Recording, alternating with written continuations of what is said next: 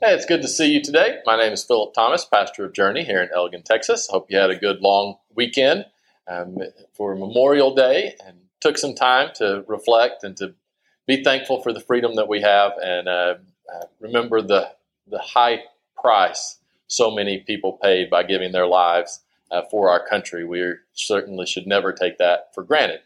But we are back and getting started with our continual journey through Scripture that we go in a chronological order. We are into the book of Acts right now, and we are going to be looking at Acts 13 through 15 today. All right, Acts 13 through 15. So we got all the way to the point that we've had Saul's conversion, and now he has spent some time up in Antioch, and he's been with Barnabas. And now he is going to begin his first missionary journey, that is, he and Barnabas. And so starting in chapter 13, we see the beginning of this first missionary journey. The church there in Antioch had called certain prophets and teachers. So there were kind of five leaders that were there. Barnabas, Simeon, who was called Niger. So very likely he was from Niger, maybe from Africa, very possibly that he was black. Lucius of Cyrene, Manahen, who had been brought up with Herod the Tetrarch, so he was probably a house servant for a long time, and many times that slavery was different then. There were different aspects of it. There were some who were brutal and horrible, but you could be a slave and actually have a lot of prestige, especially if you were in a important household, which Herod the Tetrarch was. So more than likely what had happened is he had been freed. But looks like he had that background. And then you have Saul. So we have a very diverse group of people here. Says, as they ministered the Lord and fasted, the Holy Spirit said, separate Barnabas and Saul for the work I've called them. And so then they begin their missionary journey. So they go to Cyprus, which is an island, and they sailed to Cyprus. And their kind of pattern would be that they would go to the synagogues first. That was the easiest place to go. And again, remember, they were reaching out to Jews and to Gentiles. This is the first real overt reach out to Gentiles, but they were not opposed to that. But again, they didn't see this as replacing Judaism.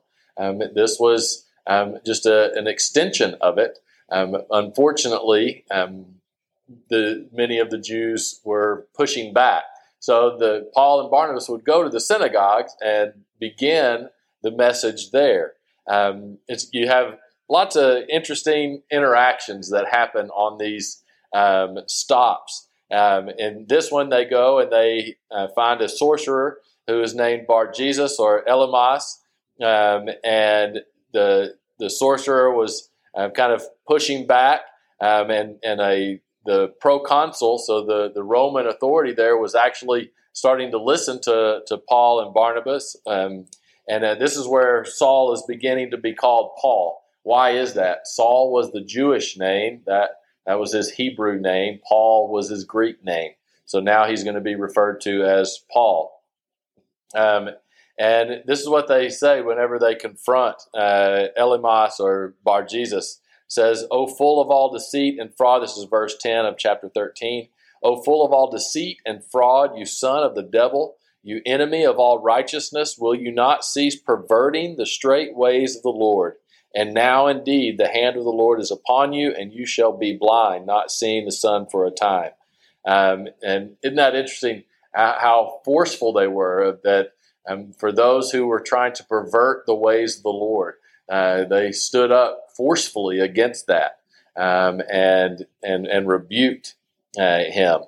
And then you have them at Antioch. This is a different Antioch in Pisidia. And Paul, they sail and they get there.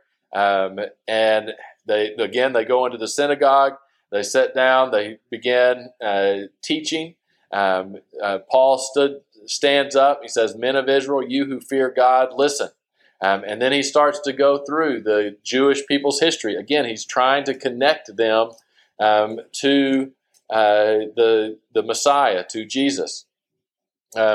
Says, verse 36, "For David, after he had served his own generation by the will of God, fell asleep, was buried with his fathers, saw corruption. But he whom God raised up saw no corruption. Therefore let it be known to you, brethren, that through this man is preached to you the forgiveness of sin.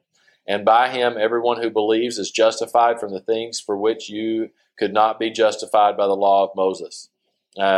So again, connecting with the Messiah, with David. But David has fallen asleep, right? David is dead, but the Messiah is living. It says, verse 43, "Now when the congregation had broken up, many of the Jews and devout proselytes followed Paul and Barnabas, speaking to them and persuaded them to continue in the grace of God." So on the next Sabbath, many people show up. And this is interesting. This is when the trouble starts. Verse 45, "But when the Jews saw the multitudes, they were filled with envy." So in a sense, what they saw is, hey, we've been telling people about God, and look, no one showed up. And now these new guys come, and they're talking about the Messiah, and look at all these people showing up. And they were jealous. They were envious. And so they began to really push that they were blaspheming. They opposed what Paul was speaking, but Paul and Barnabas grew bold. Right? There are times we have to be bold and stand up for the word of God. And it says, "It was necessary that the word of God should be spoken to you first, but since you reject it and judge yourself unworthy of everlasting life, behold, we turn to the Gentiles." Now that's a pretty strong statement, that you're rejecting the eternal life that comes from Christ. And of course, they're giving a verse there in Isaiah, "I have set you as a light to the Gentiles, that you should be for salvation to the ends of the earth." Right? Again, connecting this back. They keep trying to connect it back to the Old Testament, but many of the Jewish leaders and Jews of that day did not accept. It says, verse 48, "Now when the Gentiles heard this, they were glad and glorified the word of the Lord." And so they began to grow. Verse 50, "But the Jews stirred up the devout and prominent women and chief men of the city." So they just wanted to cause chaos, and they succeeded. Verse 51, "That they shook off the dust of their feet against them and came to Iconium." So Paul and Barnabas now have been pushed out of that Antioch. Then they go to Iconium. But there you have the unbelieving Jews, those who did not believe this message. They stirred up the Gentiles. So there's constant groups that are now battling and pushing back against Paul and Barnabas, trying to cause chaos where people will not hear the message. Says in verse 4 of chapter 14, "But the multitude of the city was divided, part sided with the Jews, part with the apostles.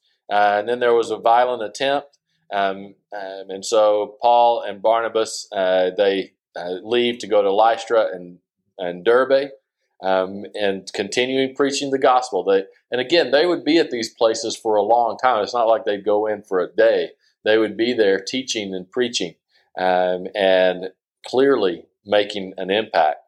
Then you have them go to Lystra. You have idolatry very clearly in Lystra. In verse 9, they heard Paul speaking and observed him intently.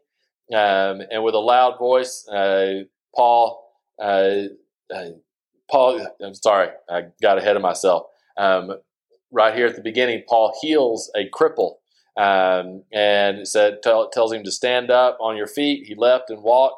Now, when the people saw what Paul had done, they raised their voices, saying, "The gods have come down to us in the likeness of these men." Barnabas they called Zeus, Paul Hermes, because he was the chief speaker. And so they attributed Paul and Barnabas what they were doing to their gods, right? Their pagan gods of Zeus, the Greek gods. And of course, Paul and Barnabas were incensed at this. They tore their clothes, and they said, starting in verse 15, men, why are you doing these things? We also are men with the same nature as you, and preach to you as you should turn from these useless things to the living God, who made the heaven and earth, the sea, and all the things that are in them, who in bygone generations allowed all nations to walk in their own ways. Nevertheless, he did not leave himself without witness, in that he did good, gave us rain from heaven and fruitful seasons, filling our hearts and food with gladness. And with these sayings, they could scarcely restrain the multitudes from sacrificing to them. Now, this is really interesting because the pagan gods were basically built around the elements and nature, and representing different aspects of nature. And so what Paul and Barnabas are saying, listen, that is who God is. He is the one true living God. All these others are false that you have created, but he has created you. And then as they're making a difference, of course, the Jews from Antioch and Iconium come and they stone Paul. They thought he was dead. Looks like this may have been a miracle that God allowed Paul to live, supposing him to be dead. In verse 20, however, when the disciples gathered around him, he rose up and went into the city. Right, so he was not killed by this stoning. And then Paul and Barnabas, they kind of make their way back. And as they do, they stop at the places that they had already been and encouraged the converts. Again, this is taking months. It says, and when they had preached the gospel to the city and made many disciples, they returned to Lystra, Iconium, and Antioch, strengthening the souls of the disciples, exhorting them to continue in the faith, saying, we must through many tribulations enter the kingdom of God. Right? So they didn't see these tribulations and these difficulties as kind of stop signs to stop doing what you're doing. They were actually signs that what they were doing was correct, because they knew that they were going to have to suffer just as Jesus suffered. So it was a totally different mindset. They were not trying to avoid conflict. They knew that conflict was going to happen just because they preached and taught what was true. They didn't seek the conflict. They knew that it would come just by speaking the truth, which is also true today. Excuse me. Then in Acts 15, we have a major conflict. What you have kind of Pharisaical Jews in Jerusalem that are concerned that all of these Gentiles are converting to Christianity or following the way, but yet they are not following the Jewish law, specifically circumcision. And so they have a debate on, should you get circumcised in order to join? There were groups in order to become Jewish, you had to get circumcised. Now, that we want to do things that are right, but that should definitely be something that's talked about, because if you're an adult and that's the part of the requirement to convert, you may have second thoughts, right? And so what is the goal here? Is the goal here just to get converts, or is the goal to have lives that are changed by Jesus Christ? And so that is what the conversation was about. You can read through chapter 15, first verse says, unless you are circumcised according to the custom of Moses, you cannot be saved. And that is what many were starting to say. And Paul and Barnabas were very upset about this.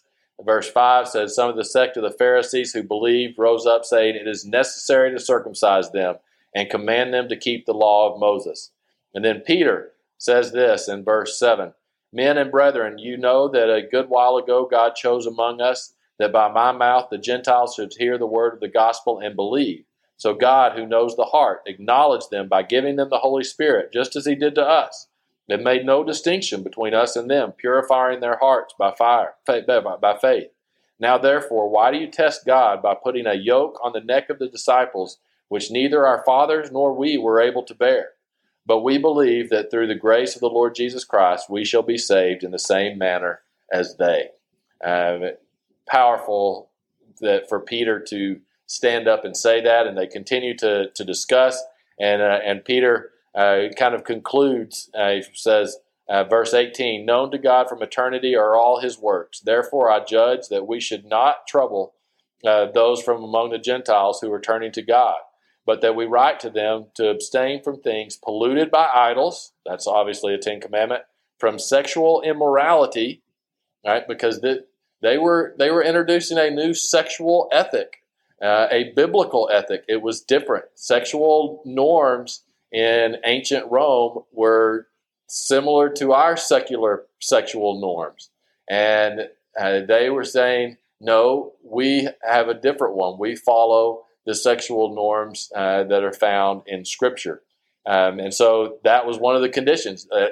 Gentiles, they don't have to follow the ritual of circumcision, but they do have to quit eating things from idols, sexual immorality, and then same from eating blood that was kind of sacrificed to these pagan gods. It says in verse 21, for Moses has had throughout many generations those who preach him in every city, being read in the synagogue every Sabbath. So that is what they began expecting, and they did not require circumcision, but rather that you accept the Lord Jesus Christ, that eternal life comes through him, and then you stop doing pagan things, right? And that includes sexual immorality. That's important as we battle rapidly changing sexual agendas and ideas today. We need to hold on to that biblical sexual ethic. That was something important, and that is not something that we let go in order to make it easier for people to come to know Christ. All right, so that's going. We're going to stop there for today. Next Tuesday, we're going to be in Galatians. Let's do Galatians chapters 1 through 3. Galatians chapter 1 through 3. So now we're going to be interspersed in Acts, the letters that Paul would write. Because remember, he's going to different places, and then he writes letters to them that make up the bulk of the New Testament.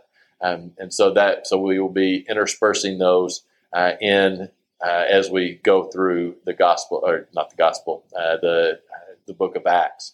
So for Tuesday, Galatians chapter 1 through 3. All right, have a great weekend. We'll see you then.